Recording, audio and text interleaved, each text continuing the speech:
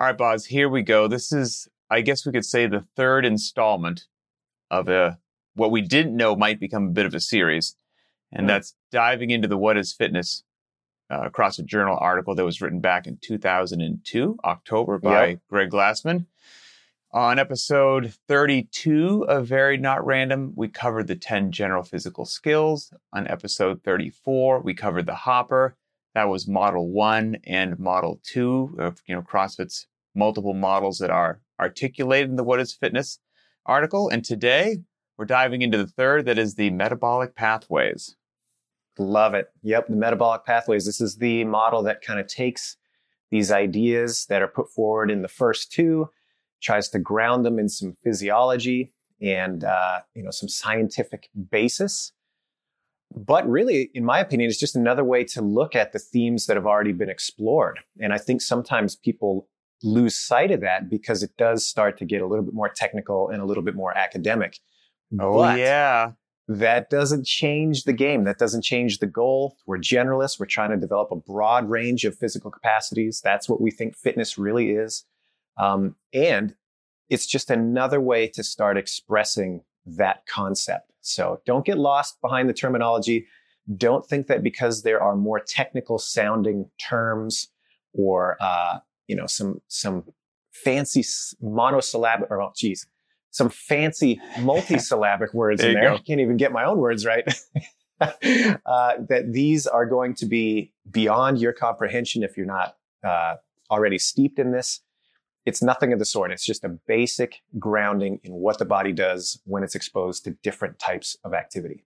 Yes. And so you could geek out in this as much as you wanted to. And for some people, that makes their heart just sing with joy. And if you want to, you can go down as deep of a rabbit hole if you want. This could be a full semester in some college if you wanted to. But the interesting thing, and you mentioned it, is none of that is particularly as useful or beneficial, geeking out on it to that degree, as one would think with regards to just understanding the fitness that we're trying to develop in people and how you may want to create workouts and train to get yourself really well-rounded, CrossFit shape, if you will. So these metabolic pathways, just some very simple definitions in case that's confusing to people, like, what the heck are you talking about, metabolic pathways? So, metabolism, I looked it up this morning from the Mayo Clinic, and metabolism is, they just define it as the process by which your body converts what you eat and drink into energy. So we're talking about utilizing energy so that we can do work. The work that we would like to do is functional movements, be it in the gym or outside of the gym. And depending upon the duration of the effort or the intensity of the effort, our body just has some various choices to best serve those needs. So that, in general, very simple terms, that's what we're talking about when we're going to discuss the metabolic pathways found in the What is Fitness article. Yeah, exactly. And there's 3 primary metabolic pathways. You can think about them as kind of different engines that run the machine. And it's not to say that they're going to be running exclusive to one another. In fact, most of the time, there's going to be quite an overlap, depending on the activity that you're engaged in. So you've got to stop thinking about this in a way that is completely cut and dry. Again, we've mentioned this before. Nature does not have a distinction to shift gears with such absolute intent. There is going to be a lot of overlap. So anyway, back to the point, there's 3 of these major metabolic engines: the phosphocreatine or phosphagen pathway, which is responsible for the most intense efforts; the glycolytic pathway, which is kind of the middle ground, if you will; and then the oxidative, which is responsible for efforts that are less intense and usually more drawn out timing-wise.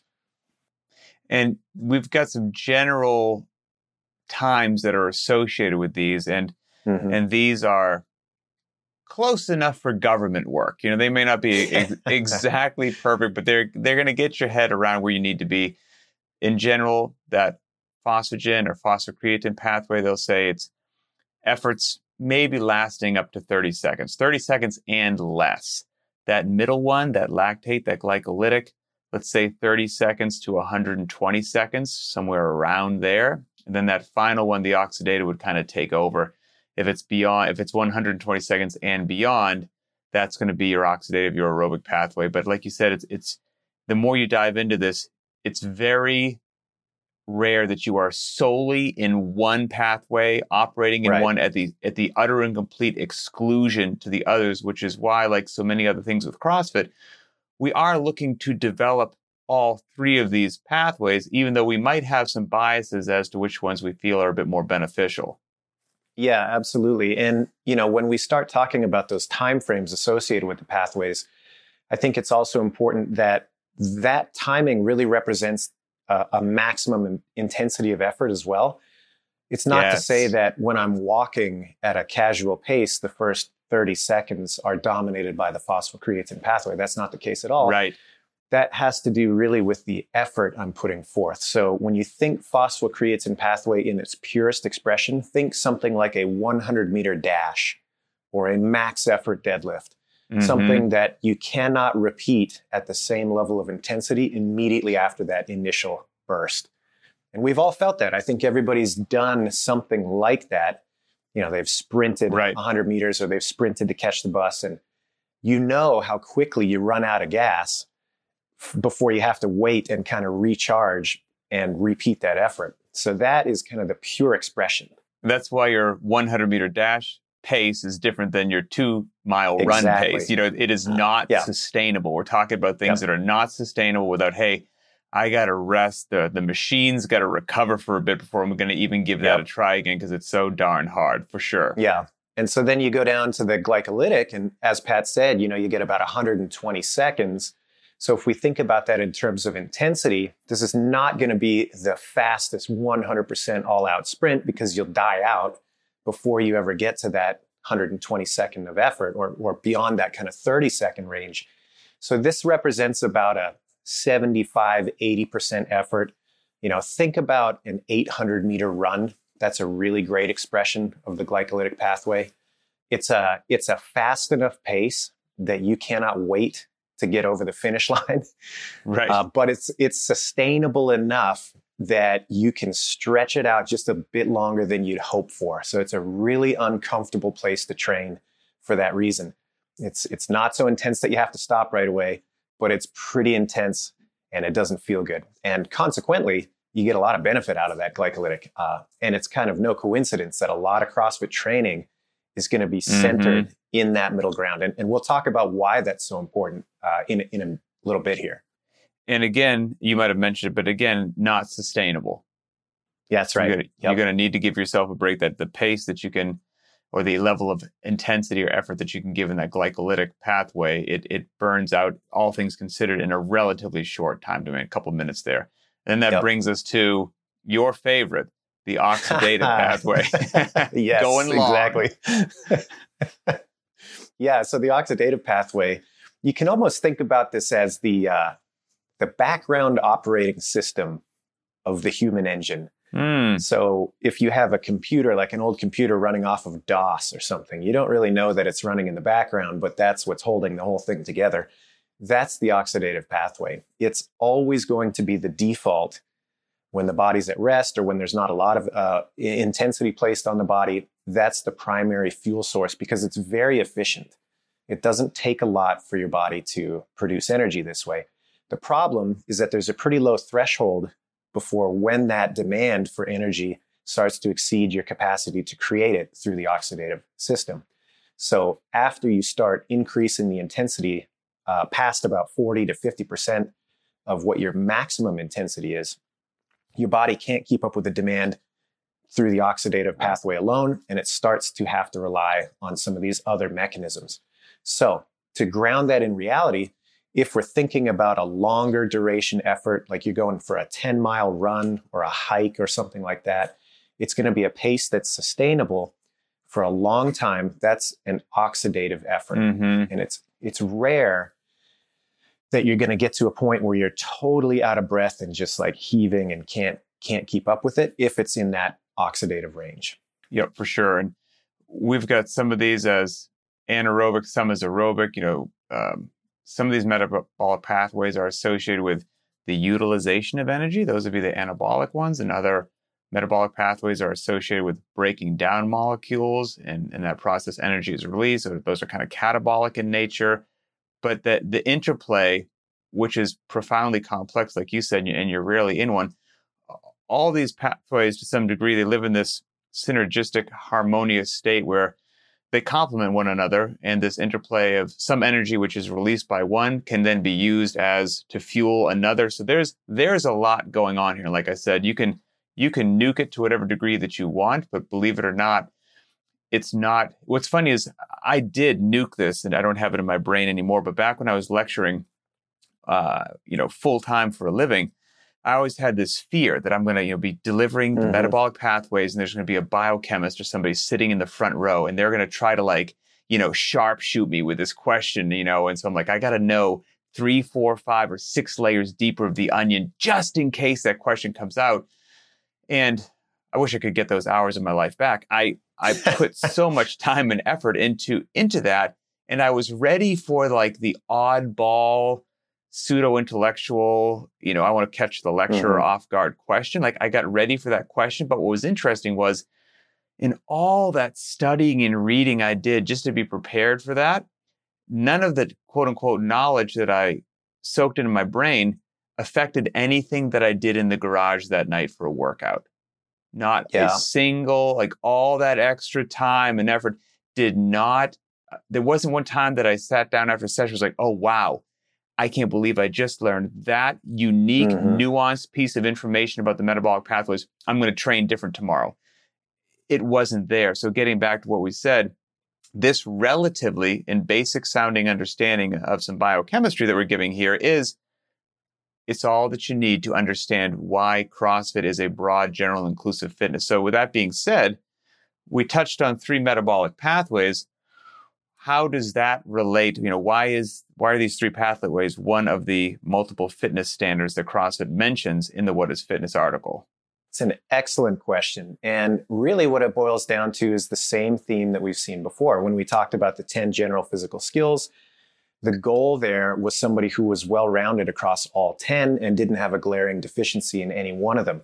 That's the fittest individual. So the conclusion you could draw was, well, my fitness program should support developing all 10. Pretty straightforward. When we talk about the hopper, we see the same kind of theme. Anything I can throw into the hopper to test myself or a group of athletes is on the table. We turn the crank, we pull it out. We do all of these different tests. The person that does the best across the broadest range of tests, also, again, with no glaring deficiencies, that person is the fittest. It's not the one that's really good at only a single activity. So what can I take away from that? Well, he or she is the fittest, that is the best across the board, and therefore my fitness program should support all of these different things and me being competent in them. So when we get to the pathways, it's the same idea. The fitness that we're after should develop all 3 metabolic pathways. The athlete that we're kind of putting on a pedestal is one that has the ability to be explosive. They're perfectly capable at a sprint pace. They're comfortable in that middle ground. And if you strap a backpack to them and have them go long hike through the woods, they're going to be happy there as well. Well, maybe happy is not the right term, but they'll be comfortable and competent. Yeah. And so then again, how does that inform our training? Well, we want a fitness program that is going to develop all 3 of those capacities and not just one at the expense of the others, which really kind of represents a specialty type of training. And to kind of broaden that one more kind of step here, you had mentioned that there's an aerobic and anaerobic side to this. And I think that's important to park on for a second. Typically, back in the day, historically, when people talk about fitness, aerobic fitness was the element that was given primacy. Oh, yeah. If you were aerobically fit, that was all that it really took in the eyes of most people to be considered fit. Well, if we have these 3 pathways and we say you're really, really great oxidatively, but you're terrible when it starts getting a little bit more intense, can we really look at that person and say that they're fit? Well, probably not if our context is a broad capability. So it's important that we start including this idea of anaerobic training, which means without oxygen, or another easy way to think about that is more intensity. And the definition then becomes more expanded when we're talking about fitness. It's not good enough for me to just be aerobically fit. I have to be anaerobically fit as well. And that comes with a whole host of benefits that a lot of people historically did not really consider as part of the benefits of exercise. So, things like muscle mass, both increase and retention, that's hugely anaerobic in nature. Those types of activities that are anaerobic are going to have the biggest benefits there. Bone density, all sorts of these kind of secondary effects that you get from including this anaerobic style training is going to be huge. And that's kind of a paradigm shift that I think in 2021, people just take for granted, but it was a pretty radical thing not that long ago. Oh, I found it extremely radical. So you're completely correct. Most people, when they would think about aerobic training, going long, oxidative pathway, you're a runner. So, if you go out and do a 40-minute run every day, you must be fit. And like you said, that you're probably not well-rounded at all. You're probably just very capable actually running the one pace for the distance that you're used to running and not much else. That was me. And people generally associated that running, going long, aerobic conditioning with cardiovascular function, decreased body fat, good stuff like that. And I didn't realize that came at a loss of muscle mass, loss of strength, a loss of power, and that anaerobic training, like you're saying, shorter time domain, but higher intensity, that still provides wonderful cardiorespiratory endurance that I only used to associate with aerobic training. I didn't realize you could get it with anaerobic training, and also decrease body fat. Absolutely. And then all the benefits that you just said right there. And that was one of the things, especially coming from the military, where in the military, you're kind of an involuntary endurance athlete, whether you want to be or not. At least back when I was in, everything was long. Running long, swimming long, we're going long and slow. That when I first started doing CrossFit workouts back in 2005, I remember looking at the website, and I'm used to running long, 4 or 5 times a week. And I'm like, I would see run a 5K on CrossFit.com maybe once every 12 weeks, maybe. And I was like, what? I'm going to fall, quote unquote, out of shape so fast. It's going to be crazy. Yeah, there'd be some 400s every now and then in something like Helen, or there's this Nancy workout, whoop-de-doo, but that's not going to cut it. 400 meters is laughable. Well, then, of course, I poured my heart and soul into it and went headlong into CrossFit. And then every now and then when that run of 5K would come up and I'd look at my watch, I was shocked that I was right around my old times without training it. And at the time, I just thought it was witchcraft and magic, and because I didn't realize. I mean, it still kind of is. But. Yeah, it still kind of is. I didn't realize the benefits of anaerobic training that I was now doing more regularly still lended themselves to having capacity in the aerobic realm. But the opposite is not true. If you spend most of your time in the aerobic world, you can't suddenly start crushing anaerobic activity. So one gives you a lot more breadth and depth of your fitness than the other. And that is why, while we're greedy, right? We want capacity in all three. If we had to say, well, what's your favorite? We're going to lean towards the anaerobic side of the house. Absolutely. And that, I think there's one really important thing that you snuck in there that needs to just be parked on for a minute. And that is the fact that anaerobic training can support aerobic development, but not the other way around. That's hugely important. And if you look at the guidelines that most countries put out for, the average citizen, as far as what they should be doing for activity, it's almost exclusively centered around aerobic activity. And it completely misses the point that will not fully develop the individual. And I'll take that a step further. You and I talk about this a lot as being kind of more seasoned CrossFitters at this point, meaning we've been doing this for a while, we're getting old. We've made plenty of mistakes. That's right. Well, not even that, but I think our eyes are on the next 10, 20, 30 years now, not just how's my performance going to be next week. And so when you start to view things in that lens, as you age, holding on to anaerobic capacity is going to be a much harder challenge than holding on to aerobic capacity. That's what's going to fall off most significantly. Your strength, your ability to be explosive, those types of qualities diminish faster as you age. And they will especially diminish much faster if you've never trained them to begin with, or if you don't train them regularly. So it's one more thing to kind of focus on as you're thinking forward.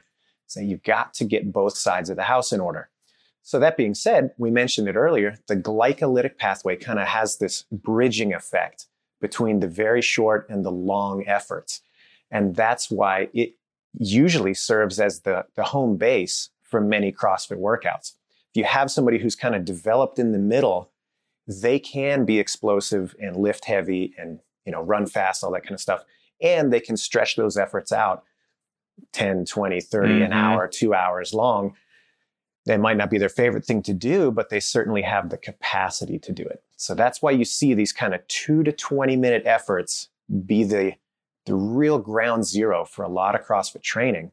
And I'm going to leave it to you to kind of break down how even within like a longer quote unquote CrossFit effort, a 20-minute or 30-minute, as many rounds as possible style effort, why that's still glycolytic and why it doesn't spill over into the oxidative, and how that can be kind of seen as an interval training effort. Yeah, so interval training, or we just mentioned previously that something in the glycolytic realm is not sustainable. So you would therefore think, well, I'm doing and if the glycolytic ends around 120 seconds, well, then if I'm doing anything 3, 4, 5, 6, 7, 8, whatever many minutes, I must now be doing long, slow, oxidative, aerobic training. But I think a lot of what we do in CrossFit is sneaky and it's beautiful, and that there's some elegance in there, and you're doing, for lack of a better way to say it, interval training at an unsustainable pace with work to rest intervals built in, but you don't even realize it. If we think of a classic and beloved workout like DT, hero workout, everybody loves DT, 155 in the bar for the gentlemen, 105 for the women, 5 rounds for time, 12 deads, 9 hang power cleans, 6 push jerks or shoulder overhead. If you just took somebody with a PVC pipe and had them do 1 round of DT, not like a spastic lunatic, but at a good aggressive but sustainable pace with the PVC pipe, and you timed it, then you just multiplied it by 5 because there's 5 rounds. The actual amount of moving, if you were a cyborg that didn't get tired, DT would take you about 4 minutes, low 4s, 4:15, something like that. Well, now if you look at like even the data on BTWB, you type in DT and you see the 80th percentile, which means you're pretty darn good effort. There's only 20% of people out there faster than you. The top 80% is amazing. Yeah. The times on average for men and women come out to about low 8 minutes. So literally double what the cyborg would take. Well, what's happening there? Well, what's happening is that you're resting. The amount of time it takes to do DT if you didn't stop is still low 4s, but it takes somebody in the 80th percentile, which by the way, most of us are not in the 80th percentile. So the 80th percentile is actually doing a 1-to-1 work to rest ratio just based upon the amount of work they have to do, how long it actually takes to do the work, and then how long it's really taking them to do the work. It's sneaky interval training. And then if you are slower than that, which most of us are, you're actually doing an even longer work to rest ratio because the effort is so darn challenging. So even something like that, people might associate interval training with just 10 by 100 meter sprints. We're going to do it every 2 minutes. Okay, I see that plain as day, interval training. But a lot of the stuff that we do is by its very nature not sustainable. That's why the barbell's on the ground, your hands are on your hips, and you're hyperventilating for a little bit before you pick it back up. If it was sustainable, you never would have put that thing down. You never would have come off the pull-up bar. You would keep that pace on the bike, whatever it happens to be. And so I think that is kind of the hidden beauty of CrossFit, that at first glance to the uninitiated develops a lot of sneaky fitness in ways that is confusing to the uninitiated. Yeah, absolutely. And so knowing all of this, I think it can be, what's the word? Seductive? Yes. To believe that, okay, I'm armed with a little bit of knowledge now. I need to really be specific about targeting these different pathways, or I have to fundamentally change the way that I'm approaching my fitness. And that's usually not the case. It's not the case that you're going to want to think about these in such linear terms. Okay, I have to go short, and then I also have to go long, and I have to go purely medium. No, that's not what it's about. The understanding of these different engines is there to promote the idea that we want a mixed mode of training, a mixed time domain of training, so that we do develop all three through that process, not so that we drop everything and try to exactly target all three, because that's going to be a fool's errand at the end of the day. If we're truly interested in a generalist approach. Yes. If all I'm interested in is the heaviest lift I can do or the fastest 100-meter dash, okay, that makes sense. Drop everything and really try to focus on that one pathway. But for the rest of us that want our fitness to support a range of activities, that's a mistake. And there's a couple of places I want to go, and I'm trying to keep it together in my little brain. So I want to talk about, programming 4 pathways is not really what you want to do. And I'll start there. And then circle me back to something. So, we were talking before we clicked on the camera. There was a line, I'm going to butcher a bit, from Greg Glassman years ago, that he basically said that the human body is not so well understood that highly specific training modalities are as effective as we would hope. And I think that plays well into what you just said, where somebody might say, okay, I'm going to program on Monday, I'm in the phosphocreatine pathway, Tuesdays all glycolytic, Thursdays oxidative, whatever it happens to be. The bit of a fool's errand, I agree with you, but what could lure you into thinking that's possible is some of the data that's out there on the internet. It may lead you astray. Yeah. So a simple search that I did of energy systems used for running, I found what energy systems are used from the 100, 200, 400, 800, 1600, and it breaks down how much is aerobic or anaerobic. Well, that data is not as rock solid as it seems, and it's very modal specific. It's just with running. And I remember speaking with somebody who was a department head of an exercise science at a particular university. You just said the gentleman's name again, Dr. Jenkins was his name. Had a great conversation with Dr. Jenkins a couple of years ago, and I kind of threw this stuff at him since he was the department head and did this stuff for a living. And I was like, look, is our thinking correct that the human body with some of these pathways and when exactly the transition happens from one to the other is not as well understood as most people would have us to believe? And he was like, absolutely. It's absolutely not as well understood. And then even most of the studies that were done, they're not exactly ironclad, to say the least. And then the other part of that, which is so important for CrossFit, is there's almost zero that have been done with high intensity mixed modality training, where you're going to sprint 400, do 4 squat cleans, walk on your hands for 10 meters. It's not there. So trying to program. Oh, go ahead. Sorry, I didn't mean to interrupt. Just to piggyback on that. Yeah, if you look at a lot of those studies, they are so specific. It'll have one group of athletes that's the control doing 8 sets of 8 on the leg press, and then another group of athletes doing sets of 20 on the leg press. And they'll compare those and then expect to draw some meaningful conclusion about how people should train in the gym. And it's so specific as to be meaningless, frankly. And that's why, even though it sounds simple, if you're designing some intelligent program that goes from short to medium to long, you're going to cover your bases. And one of the things we used to say is, look, we're talking about 3 metabolic pathways. And if there's now a 4th or a 5th or a 6th, it doesn't matter if they discover 100 metabolic pathways, because they're going to fall somewhere in short to medium and to long. And so if you're doing that nicely designed variance, you're going to cover your bases. And that's why, circling back to what we said at the beginning of the show, you can nuke this stuff and go as far down a rabbit hole as you want, but it may not yield as much benefit to what you're going to do the next day in the gym as one might think in just a purely academic setting.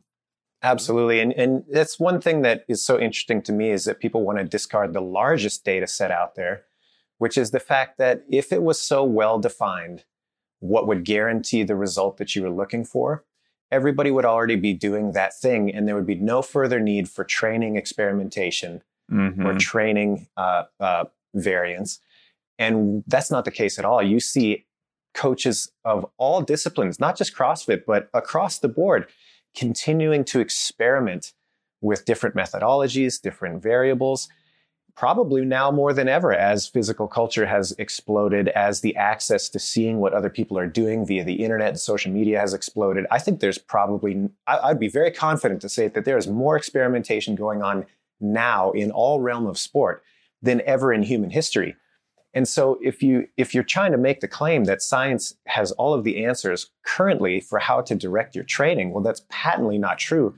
Mm-hmm. Otherwise, why would there be all this experimentation happening? Why would there be need for that if that was already predetermined?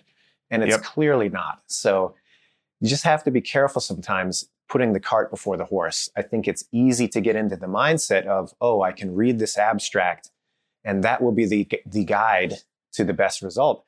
But you have to remember that coaching and experimentation has always been the leader in that relationship. Somebody has a group of athletes. They start doing something a little bit differently than the rest of how the sport trains. That group makes some great progress. All of a sudden, everybody's paying attention. Mm-hmm. The scientists come in behind that and say, let's figure out why this yields a better result. But that was a secondary effect. That was not what happened first. And then that person said, oh, I should train this way because there's been a well-documented case for it. It's the opposite. The experimentation happens in the gym with the coach, and then science follows and says, I wonder why. Science follows observation.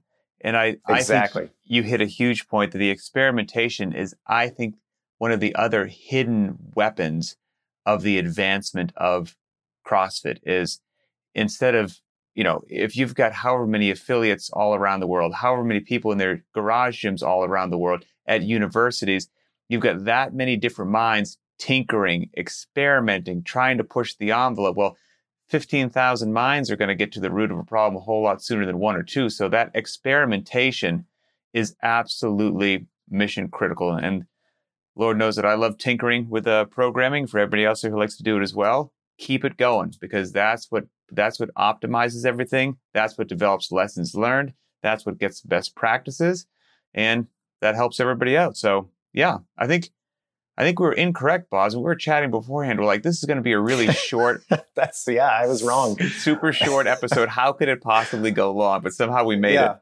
Yeah, I think so. But I want to land the plane just by circling back around, and at the risk of being redundant, just kind of landing the plane on the idea that we've got these 3 metabolic pathways. The fittest person is that who has the best capacity across all of them. And so what should our fitness program do? It should develop all of them. And it really is that simple. So that's the bedrock of what we're after here. Like Pat said, you can go down the rabbit hole if that's something of interest to you, but don't lose sight of the big signposts.